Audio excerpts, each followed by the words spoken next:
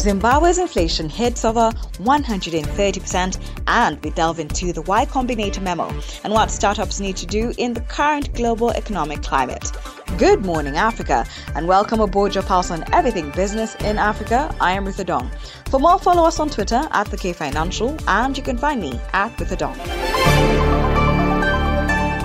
Silicon Valley's most famous startup incubator chimed in on the state of the public markets, warning founders that things don't look good. In an email sent to company founders, the Y Combinator, which has birthed the likes of Airbnb, Coinbase and Stripe, said a large number of its portfolio companies have reached out for advice on how to react to the current economic climate and stuttering stock values. In this episode, Arthur Mukembo, team lead at the Future Lab Studio, and Zhao Rui, host and facilitator at Garage 48, analyze the Y Combinator memo and what lessons startups need to take up in the current economic climate. The Y Combinator asks startups to, among other things, prepare for the worst. How can startups leverage this information to safeguard themselves during this economic downturn? That memo was inspired from a perspective of there's a lot of change happening globally. We as leaders of businesses need to be aware of that change and therefore plan around it. It did not spell out doom and gloom in general. No, I think what it was bringing us to an awareness of is, are you paying attention to the fundamentals, to those growth drivers behind your business, the problem you're solving? How are you remaining a pivotal part in that particular discussion? Understanding that those who are less organized, either prior to this event or within this event that we're going through, those who are less organized may not exist long hereafter. So what we're trying to say is that as a startup, how do you leverage this event that's happening for you to find an opportunity to beat the competitive set? But ultimately, one thing we like to encourage startups is focus on the problem you're solving. If you deeply understand the problem you're solving for a particular segment or segments of customers, that problem is going to remain for a long period of time. What changes are the tactics, the ways in which you deal with that particular problem. So what we try to do as entrepreneur support organizations is to equip founders with the toolkit to even approach breaking down these issues so that regardless of the changing economic times, you're still positioned for growth. Now, from a capital perspective, again, it's the same thing. Capital is shy. Capital is always looking for the right opportunity that will bring back better returns than it could get elsewhere. So what we're trying to say is that focus on your investability as a startup. Are your fundamentals right? Do you have the right team in place? Are you solving a large problem in a large market? Are all your fundamentals okay? From that perspective, if you are believable as a team, you're executing well, the idea is in a big market that's going to continue to grow, those fundamentals will continue to attract capital. But conversely, how do we also build a capital ecosystem in the country? What environment do we have that encourages you and me to come and invest our money in a startup?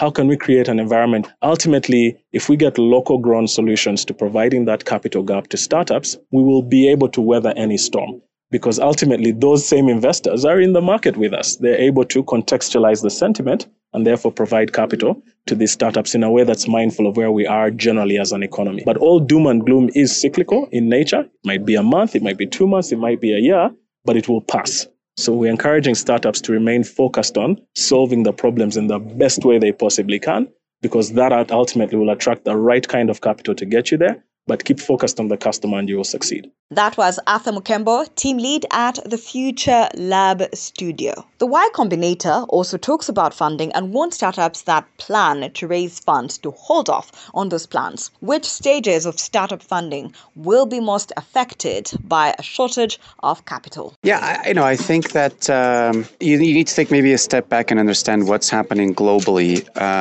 not just within the startup community, but you have to take a look at the availability of funding that has been here for many, many years, where investors found it incredibly difficult to find avenues to allocate their funds in a way that it would produce returns. That manifested itself in things like, all the funds that went into crypto, a lot of funds going into startups. And now what we're seeing is that there is a fear, right, that some of those early funding opportunities are not going to be there. So what does that mean for the early stage startups? It means that some of those angel investors no longer have the capability to make that seed funding. And that has consequences. That has real consequences because, some of the discussion we were having before about the startups that are more market driven and might not get the funding. I think we see that on later stages, and that's fine. If they don't have a market driven approach, the market isn't going to dictate who survives or not. But the problem becomes at the seed stage, because at the seed stage, there's no market validation yet. There's an idea, there is maybe a prototype, there's something, but you don't yet have a solid way to say, we know what we're doing and we have clients. You're still figuring it out. If you lose funding at that stage of figuring it out, then a lot of potential startups never get to see the light of day. And that has real consequences. It has consequences for the startup world, but it has consequences for the the way that we seek out entrepreneurship as a way for the youngest continent on Earth to rise itself, right?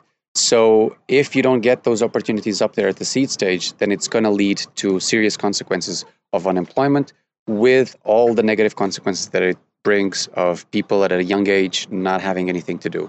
And you don't want to have that situation, right? You want to have people in a productive environment, whether working for someone else or working for themselves. So I do think that the seed stage is going to suffer a lot, and let's see. I think again, it's not just a problem in Africa. I think it's a problem throughout the entire world. The other mechanisms that might be available for some of the countries are still very much government-led, and then it depends on the resilience of each government to keep some of those opportunities open. And I don't know how that's going to look like here.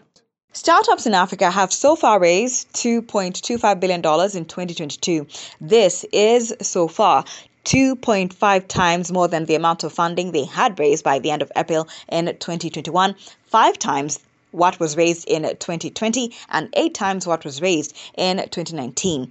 Does the new investment climate spelled out by Y Combinator dampen this momentum? I think that in the end, the good ideas will still survive, and there will still be a need for products and services that the market requires, right? The people need to keep doing the things that they do normally. If you have a good idea that solves a problem for millions, you're still going to find a way to get the market to fund you, or to find someone who wants to bet on your idea. And let's not forget, a lot of the money that is coming into Africa, it is coming because Africa is a continent of opportunities, right? It was overlooked, I think, for a long period, especially in the startup sector. But a lot of people are looking at the next waves of innovation and entrepreneurship here. So there will be a crunch. I have no doubt about that. I think there is still room for the good startups to go. I think the concentration of these investments in those 4 main markets, sadly, I think it's going to continue. I don't see how this crisis is going to help to distribute that a little bit better. But then again, it's up to these guys. It's up to the community players that we're talking to here in East Africa, and we've done in southern countries as well, and in West Africa as well, to make sure that there is a network, that network supports itself, and that the allocation of funds is done in a way that it supports startups from the region and not just from a specific market. That was Zhao Ray, host and facilitator at Garage 48.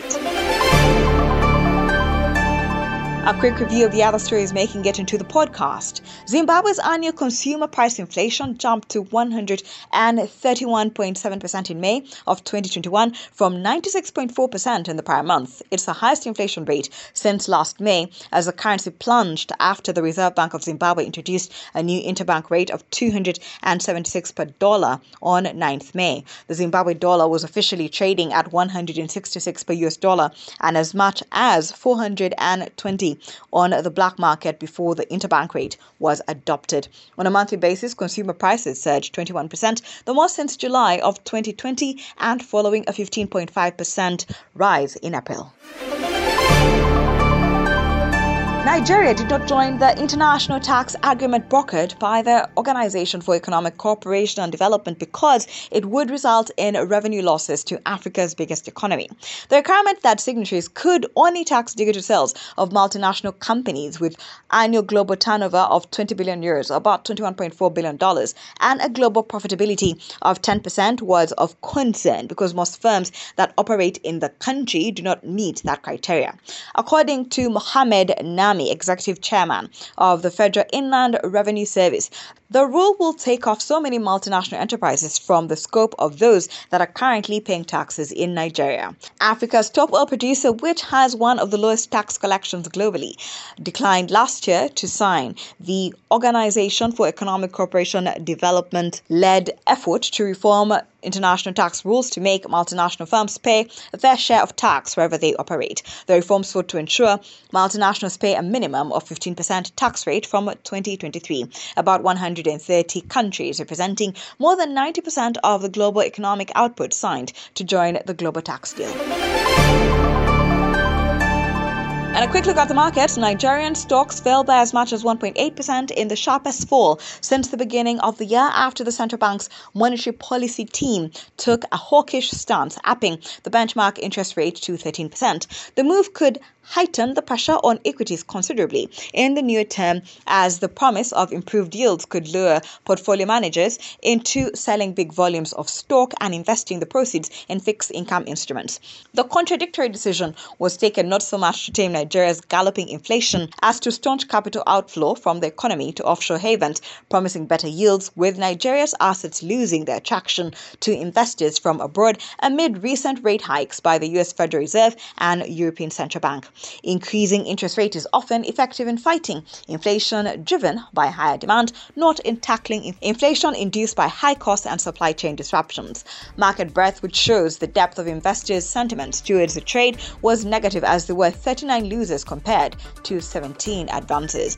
The all-share index shrunk by 961.9 points to 5,949, while the market capitalization closed lower at 28 million naira. The index has been up by 21.6% since the start of the year. Thank you for always waking up with us. Good Morning Africa is a product of the K Financial. If you have any suggestions or you just want to check out more stories, visit our website. That is thekfinancial.com, and don't forget to subscribe. You can also find us on all social media platforms at the K Financial, and you can find me at With a Dawn.